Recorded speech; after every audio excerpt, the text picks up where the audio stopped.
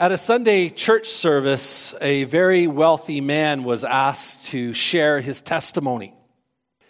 So he stood and he says, "I'm a millionaire. And I attribute it all to the rich blessing of God in my life. I can still remember the turning point in my faith like it was yesterday. I had just earned my first dollar, and I went to a church meeting that night, and the speaker preached on generosity. I knew that I only had $1 and had to either give it all to God's work or give nothing at all. So at that moment, I decided to give my whole dollar to God. I believe God blessed that decision, and that's why I'm a wealthy man today." Of course, as he finished, everyone applauded, clearly moved by the man's testimony. As he walked off the platform, a little old lady was sitting on the front pew, and she shouted out, "Wonderful story. I dare you to give it all away again." Last week, we launched a series entitled Dollars and Cents, a Biblical Approach to Finances. It's very important that the church address the issue of finances from a biblical perspective because there's a lot more at stake than our money, our families, our peace of mind. The kingdom's work is at stake in how we handle our finances. Over the course of this series, we're going to be addressing several themes that relate to money that are found in Scripture that I believe will help us as followers of Jesus honor Him with our attitudes and our actions concerning money. So last time, which was a couple of weeks ago, we began with the theme of lordship. Establishing, we said, a foundation that the other principles build on. And we said this: a lack of faithful giving is not a money problem. Lack of faithful giving is not a money problem. Lack of faithful giving is a lordship problem. It's a heart issue, not a wallet bank account issue. And so what I'm hoping that we will see and embrace through this series is simply this: that it is only when our financial priorities align with kingdom priorities will we handle our finances in a way that declares that Jesus is the Lord of our lives. So today we are addressing our second theme, the theme of generosity. And we're going to look today to 2 Corinthians chapter 8, and we're just going to read verses 13 to 15, but spend time in the chapter as a whole today. Paul is writing here, and he said, "Our desire is not that others might be relieved while you are hard-pressed, but there might be equality. At the present time, your plenty will supply what they need, so that in turn, their plenty will supply what you need. The goal is equality, as it is written, 'The one who gathered much did not have too much, and the one who gathered little did not have too little.'" Now, in this chapter, Paul is making an offering appeal to the Corinthian church. And he's building a case for the Corinthian church to exercise generosity. And I want us to consider three main points that he highlights in this passage. The first one is need. Paul is writing to the Corinthian church, and he's desiring them to give generously. Not for themselves, not for his personal ministry, but he's appealing to them on behalf of the poverty-stricken saints in Jerusalem. Jerusalem is the mother church, if you will, of the New Testament church. It's the mother church of Christianity as we know it. It was formed out of that initial outpouring and excitement on the day of Pentecost when the Spirit was poured out upon them. And then Peter stood and preached, and we see that 3,000 came to faith in that one day, and thousands were saved after that in the Jerusalem area. Now, there were realities and consequences for Jews becoming followers of Jesus, in acknowledging Jesus as the long-awaited Messiah. And those implications resulted in extreme poverty for many of these new followers of Jesus. There were social implications. They were seen as traitors, blasphemers to mainstream Judaism. They were seen as just being out there on a limb, radicals. And so because of that, they were rejected within their communities and within their faith community because they were seen as radicals. There are economic implications. It's interesting to note that most of the wealthy people in Scripture lived inside the city walls. And the poorer people lived outside the city walls on the farmland. But the farmland primarily is owned by the wealthy religious people who lived inside the cities. And these poor farmers farmed the land on behalf of the wealthy religious people who lived inside the city. These families worked together in clans, worked the fields to earn enough to survive. Well, the followers of Jesus were seen by the religious leaders as traitors to the Jewish faith. And as a result, many of them lost their livelihood. They're no longer allowed to work the land. Therefore, now there is no means to care for your family and earn a living. And it had relational implications. Many people were rejected by their families because the family as a whole were committed to mainstream Judaism. And all of a sudden you have members of the family who are a part of this radical group that are following this Jesus. And because these families worked the land together to save their livelihood, they would have to reject these family members who are creating the issues. Let's get the problem out of the way so these wealthy landowners don't come and push all of us out of our jobs. And so losing your family and losing your livelihood went hand in hand. It came with great price. In the book of Acts, we see the church community stepping up to these problems. They're rallying around one another. We're seeing that there's a statement that people were selling their possessions, everything that they had, to give to those and share with those who had need. By AD 32, things were so bad that the apostles decided that they needed to create a means for widows and orphans specifically to be taken care of because they were in such dire circumstances. And so they appointed 7 elders that would primarily look after widows and orphans. In AD 37, Paul came to Jerusalem to visit the church as a follower of Jesus for the first time. And as he came to the church, he noticed and recognized the extreme poverty that was happening amongst the believers there. And so when he left Jerusalem and he traveled to many places and preached in their different churches, he would share the circumstances of the poor in Jerusalem with the churches he visited, trying to create a generosity and a care and a concern among the churches. In AD 46, he's so moved that he actually comes back and revisits Jerusalem with Barnabas and brings money to help them. Earlier, the Corinthian church that we're looking at today was one of the churches that Paul had visited. He stood one day when they were meeting and he shared about the needs in the Jerusalem church.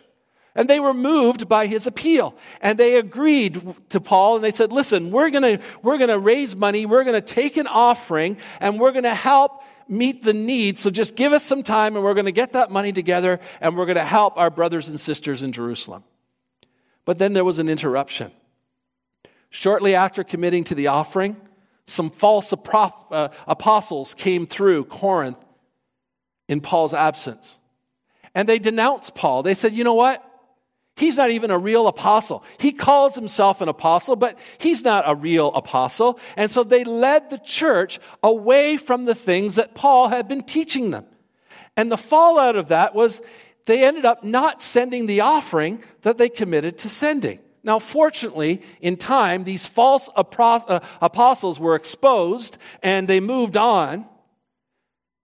And the confidence in Paul's integrity was restored. But the offering was never collected. It was never sent to Jerusalem.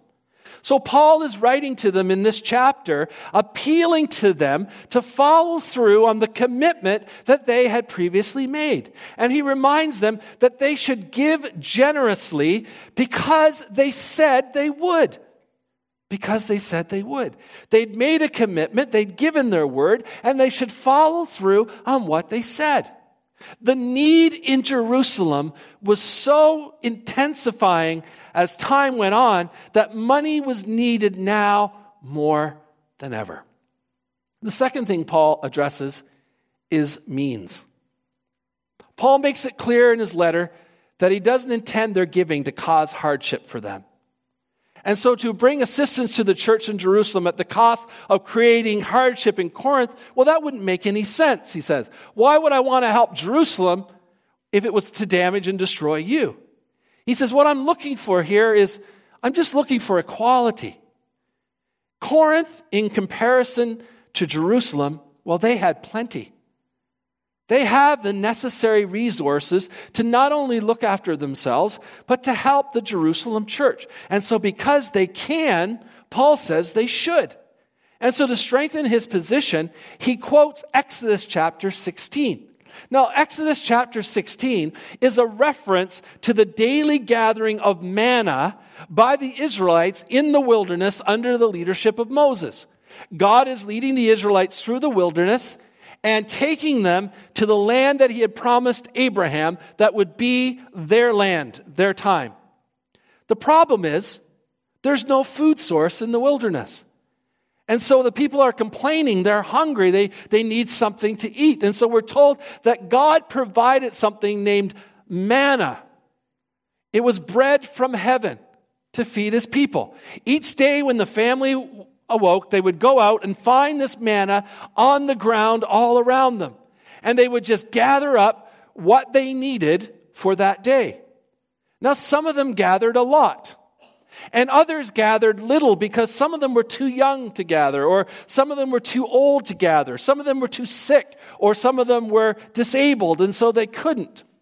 But they all brought their manna together, and they divided it equally amongst themselves, and all of them got what they needed for the day.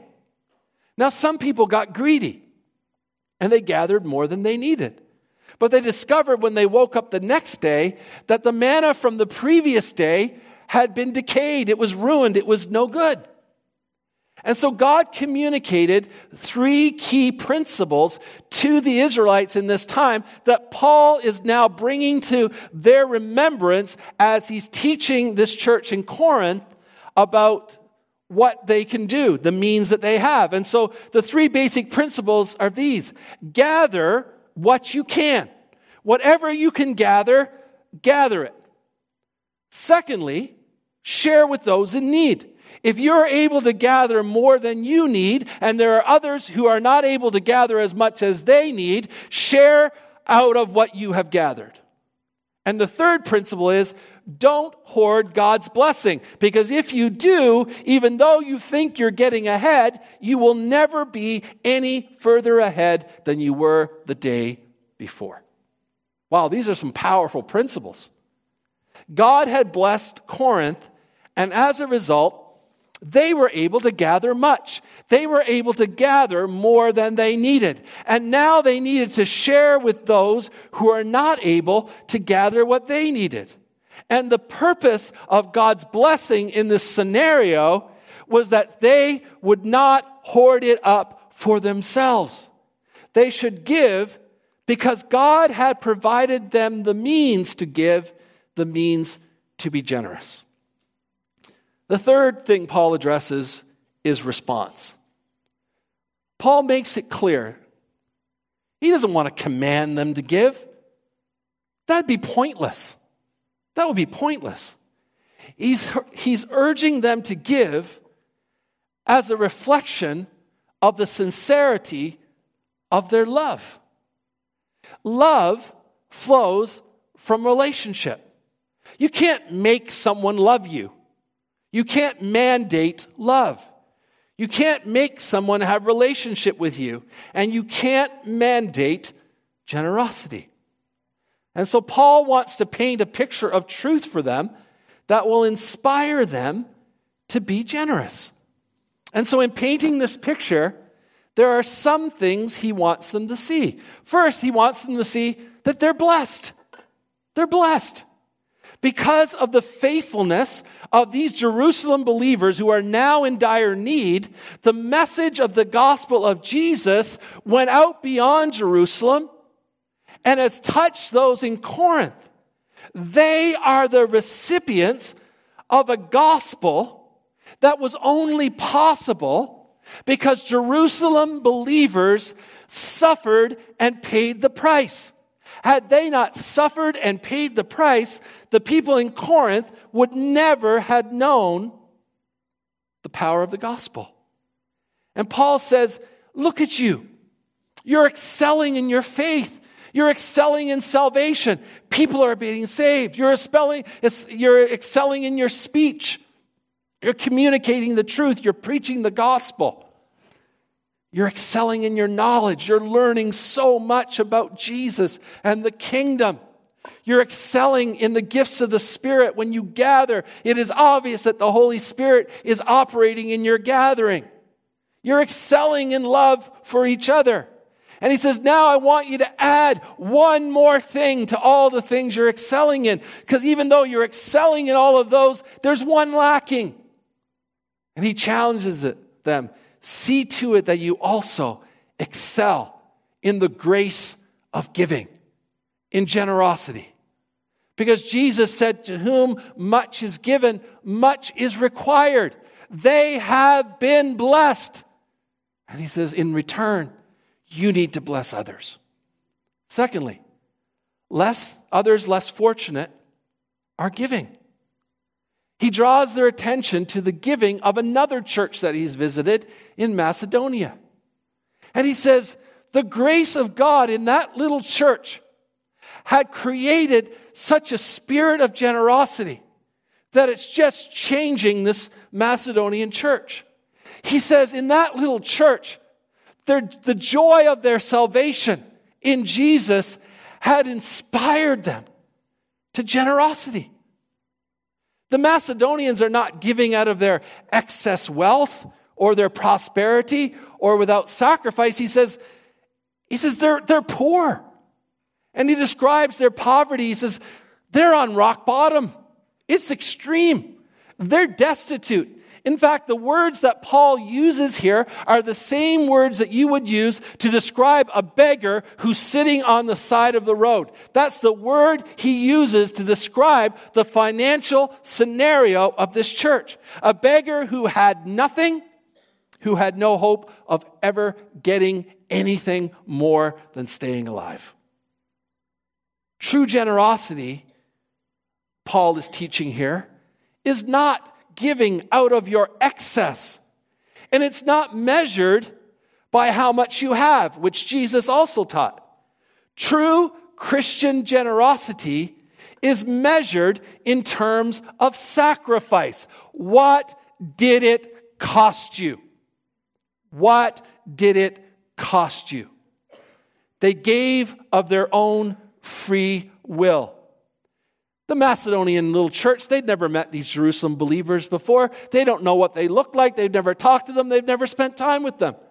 But they heard Paul's appeal, and the Spirit of God moved them, and they cared about these people. And Paul said, they literally begged me for the opportunity to give. I can just imagine it going something like this. Paul, we want to send an offering. Guys, you can't send an offering. You don't have anything here. I need to get an offering for you. And they're like, no, please, Paul, please, please, please let us do it. Others less fortunate were giving. And thirdly, Paul talks about the grace of Jesus. Jesus was rich, but for them he became poor. He set aside the royalty of heavenly majesty. He set aside the position of honor. He set aside the power, and he took on flesh, and he lived among us, and he gave his life for us. And Paul says the reason was through his poverty, through laying all of that aside, that they might be rich. Not rich financially, but rich in their relationship with God. Rich in salvation, not with money. Jesus set the example of the ultimate sacrifice, of the ultimate generosity. He is modeling for every believer how giving and generosity should work. One of the most popular scriptures known amongst believers and non-believers, present at every football game on TV, is John 3:16. Most kids can quote it frontwards and backwards, at least in the King James Version, right? It's one of the most popular. And what does that little verse that's so powerful say? That God so loved the world that He gave. He gave. Because sacrificial giving is at the heart of grace. Sacrificial giving is at the heart of salvation. Sacrificial giving is what it means to be a follower and provides means to be a follower of Jesus. And so whatever they do in terms of giving, whether it's a little or a lot, Jesus has already surpassed anything that they could ever do in their lives. They should give generously because Jesus gave generously for them. So, how about us? Well, there are three things that I want to apply to our lives in this message today. Celebration. As I personally reflect on what God is doing here at Evangel and where God is leading us as a church, folks, I got to be honest with you, I can't help but be overwhelmed by the faithfulness and the goodness of God. I'm overwhelmed by the faithfulness and goodness of God. Now, I will admit something, confession for you this morning. Because I'm a leader, I'm naturally drawn to critiquing scenarios, events, ministries, with the goal of finding ways to improve next time, to strive for excellence, because I believe God deserves the best that we can bring. We may not be the best, but we should always bring our best, right?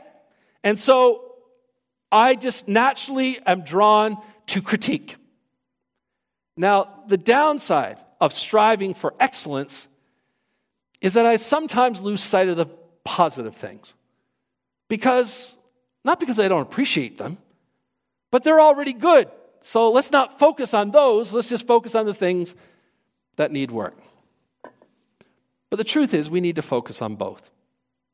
We need to take the time to reflect, see, appreciate, and celebrate the good things God is already doing through our lives and through our church. And so today I want to celebrate. I want to celebrate the desire and the support in this church for spiritual formation. I want to celebrate that people sincerely want to grow in their relationship with Jesus. I want to celebrate that people in this church want to be a true apprentice of Jesus. I want to celebrate that people want to make other apprentices for Jesus. I want to celebrate that the number of small groups has increased significantly over the past few years, and I believe will continue to increase as you who are not yet participating come on board. And we're celebrating an increasing number of participants coming to these small groups. I want to celebrate that we have a leadership base in this church that desires to be trained, to be invested in, so they can be the best leaders for Jesus that they can be, that they don't have the attitude, I already know it all, I've been there, I've heard all this before, but they're saying, no, Pastor, help us be the best leaders we can in the kingdom of God. I celebrate that today. Today I celebrate Evangel's increasing involvement and impact in our community, helping the poor, working alongside Restore Canada, other local churches of different denominations in our community, with the Kerr Street Mission and other agencies within the community, so we can provide not just Band-Aid in the moment handouts, but we can help people get the long-term care they need so that they can get their lives together and not live forever in these circumstances.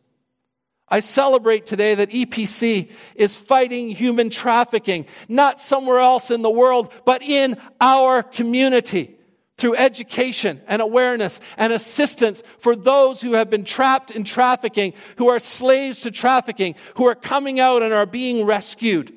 Evangel is on the front lines of helping in all of these areas. I celebrate today that Evangel is hosting events that touch families in our immediate neighborhood, building relationships with them. Today I celebrate our children's ministry, ministering to our children on Sunday, right now while we're in here, but reaching at least, maybe more, of the same number of neighborhood children on a Wednesday night that will never be here on Sunday morning. I celebrate our summer day camp that runs for 7 weeks each summer at capacity, primarily with children from the community. Today I celebrate the growth of our youth ministry that seamlessly chose to create a ministry that bridges the children that graduate from our children's Wednesday kids' night out into our junior high program. I celebrate the increasing involvement of our youth, that we don't have to wait to a special Sunday to see the visibility of youth in our church, but on any given Sunday morning, they're in the tech, they're on the greeting on the doors, they're in the worship band, they're teaching in our ministries, that there's an increasing involvement and visibility of our youth in the everyday ministry of our church. I celebrate today.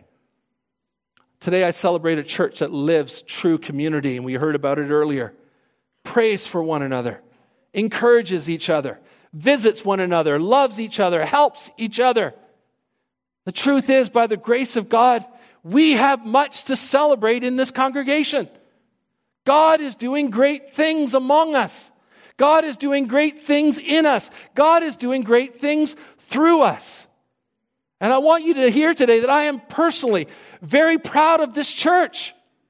And I'm excited about what God is doing here. We celebrate. Now, that being said, there are challenges. While there are many things to celebrate, there are many challenges before us that we have to be aware of, that we have to be concerned about, that we have to be ready as a church family to respond to. The first one is our summer day camp.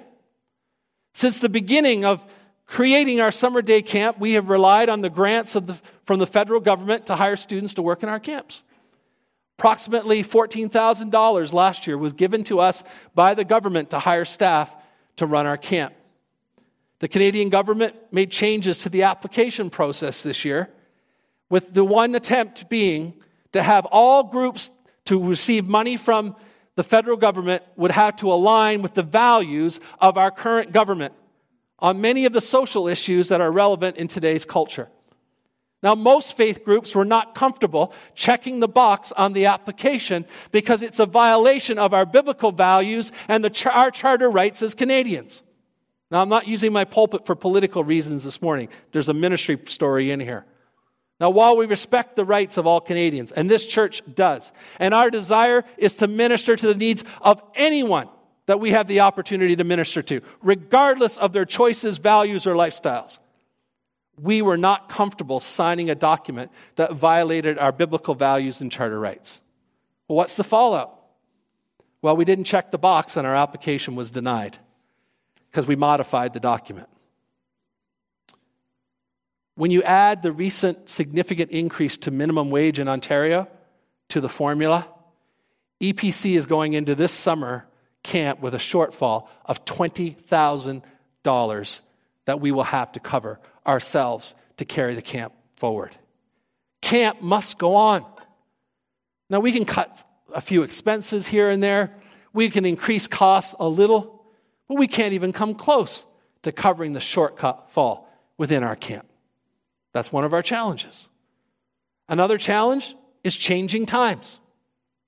Truth is, for the most part, regular, consistent givers of tithes and offerings are usually the older members of the congregation. Doesn't matter where you go. And as they retire, their incomes become reduced, which impacts the amount and their ability to give. Some of them are retiring in less expensive places. So they're moving out of places like where we live, which is very expensive, and they're moving to new areas, and as a result of that, they're leaving the church and their giving goes to the new church in the new town that they live in. Some of them are moving on to heaven. Statistically, in comparison, today's younger generation is not as committed to consistent tithing and giving, but rather tend to respond to projects, events, and one-time presentations. And so the fallout is that you have an aging population when we're seeing decline in regular tithes and offerings because of the reasons I outlined, and you have a new generation coming in behind, and the result is a declining tithing base, decreasing missions giving, and reduction in the number of missionaries that we can support, and even in the level of support that we can give them. That's the second reality. A third reality is new ministry. We are here to keep building and growing the kingdom. New ministry costs new money. And so God is opening the doors for us. God is leading us into new opportunities to build His kingdom in this community. But without adequate resources, we're not able to take on new initiatives, because if you look closely at our recent financial statement, as of now, we are not even reaching our targets for 2018. So we can't undertake new initiatives when our giving trends suggest that we can't even afford what we already have. We just can't. Now, I'm not trying to depress anyone. Anyone here need a hug? I'm not trying to depress anyone. But I want to be realistic this morning. My job as the pastor is to help keep reality in front of us. There's much to celebrate here. God is doing great things in and through our church, but there are some significant challenges that we're going to need to address and overcome if we're going to do what it is God is calling us to do as we move forward. Thirdly, aren't you glad we're off that one? Consistency. Folks, we're a part of something at EPC that has generosity embedded in our very DNA. This church started with the significant sacrifice of a handful of dedicated people who gave their time and gave their money because they believed that Evangel had a future in building God's kingdom in Oakville. They were visionaries. They showed us how serious they were with personal financial sacrifice. They weren't just giving from what they had, they were borrowing to give it. Now, many times along the way, under different great leaders in this church, this congregation has stepped out in faith, taking on what seemed impossible because they believed God was in it. We were generous through the years. Many were generous through the years, and their generosity resulted in the building of God's kingdom, both locally, but globally. Despite our declining missions giving, last year we still were in the top 100 PAOC churches in missions giving. I don't know whether to celebrate that or feel bad for the rest of them. I don't know if it means we give a lot or just everybody else gives a little. I think there might be two sides to that celebration. But now it's our turn. It's our turn. We can watch this slowly wind down. We can watch it fade away. Or we can step up and we can believe that EPC's best years can be now. That the future is still bright and our best years are still ahead of us. Now, for those of us who've been financially supporting like God would have us do, that's great.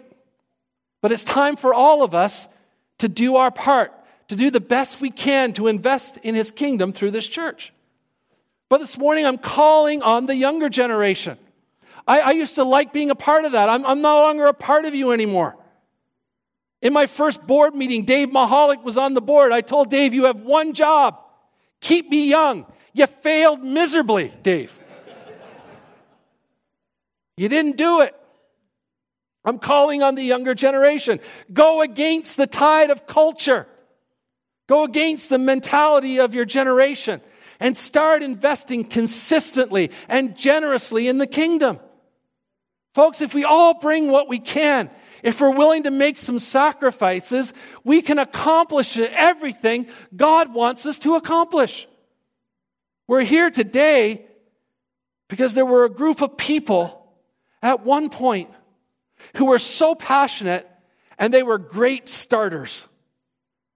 And we need to pick up the torch and become good finishers, consistent in our efforts and our giving and our sacrifice.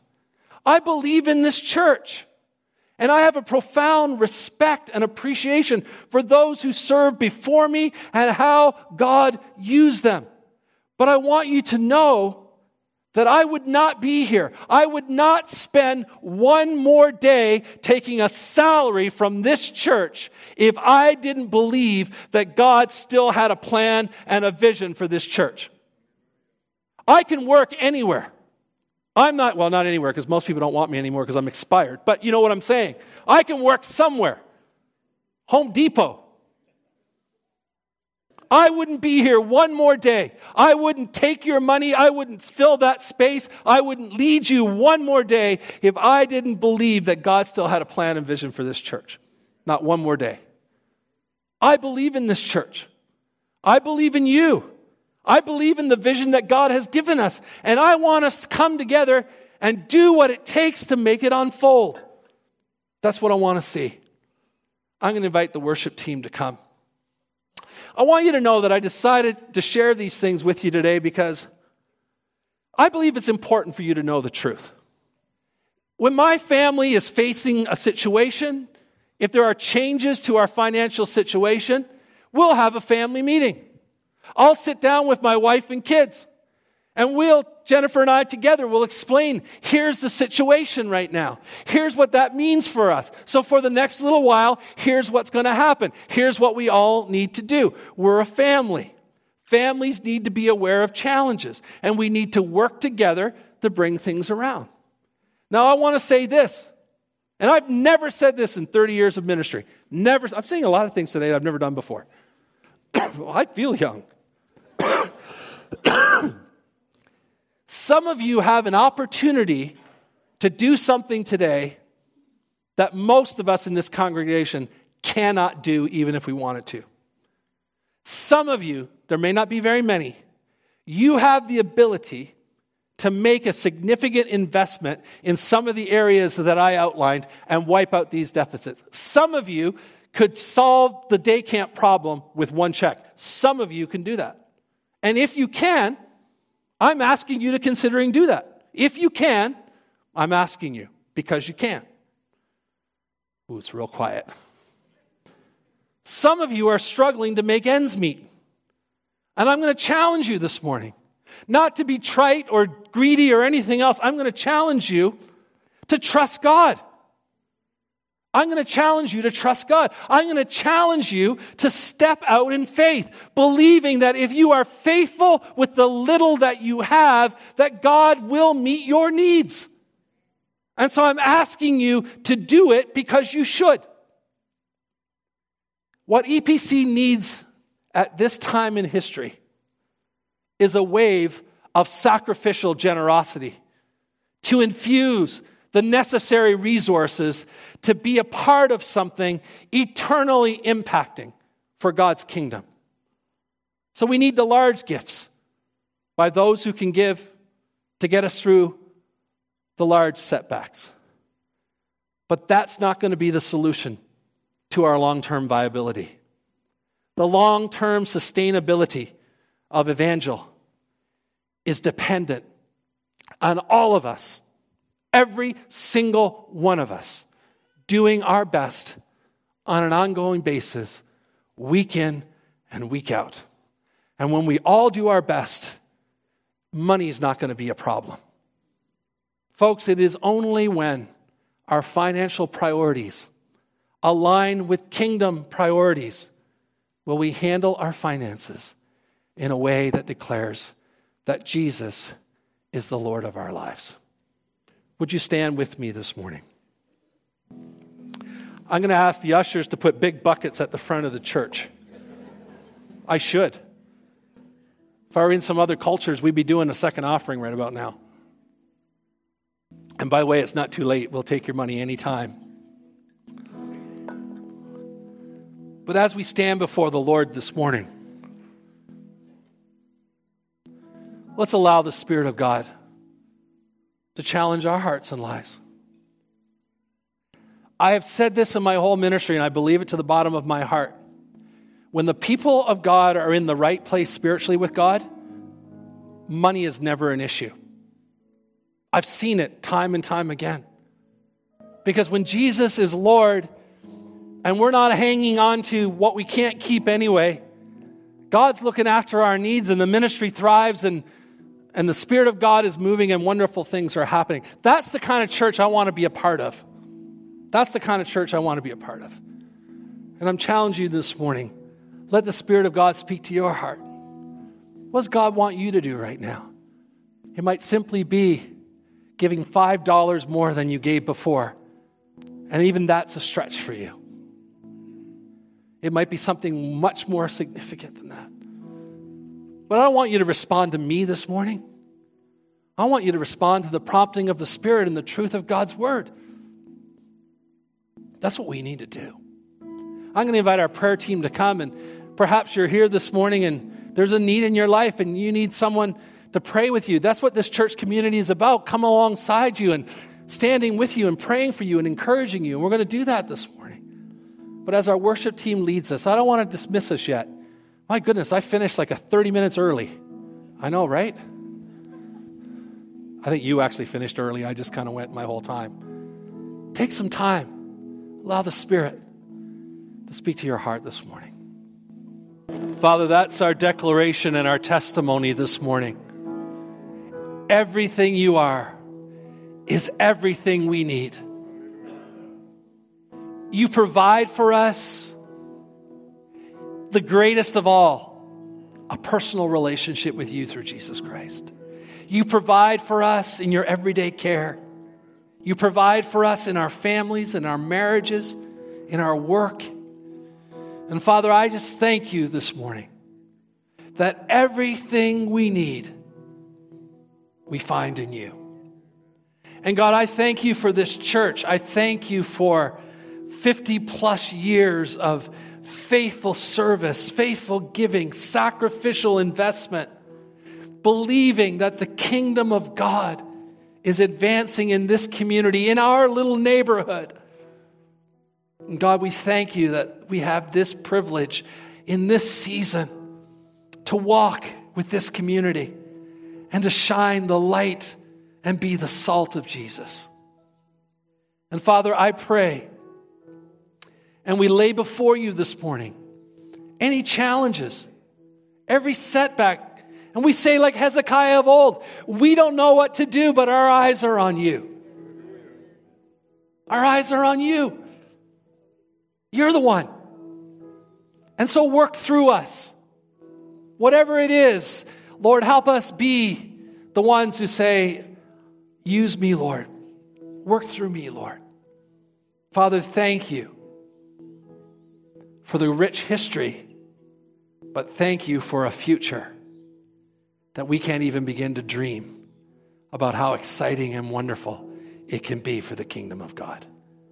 So, Lord, would you ignite our hearts afresh so that, Lord, the things in our lives that we give value to are not the things that have no eternal value, but they'll be things that will live on eternally through the lives we see changed, the lives we touch, the glory that's given to you. We pray these things as we leave this place this morning. In Jesus' name, amen. Amen. God bless you. Thank you for being here this morning.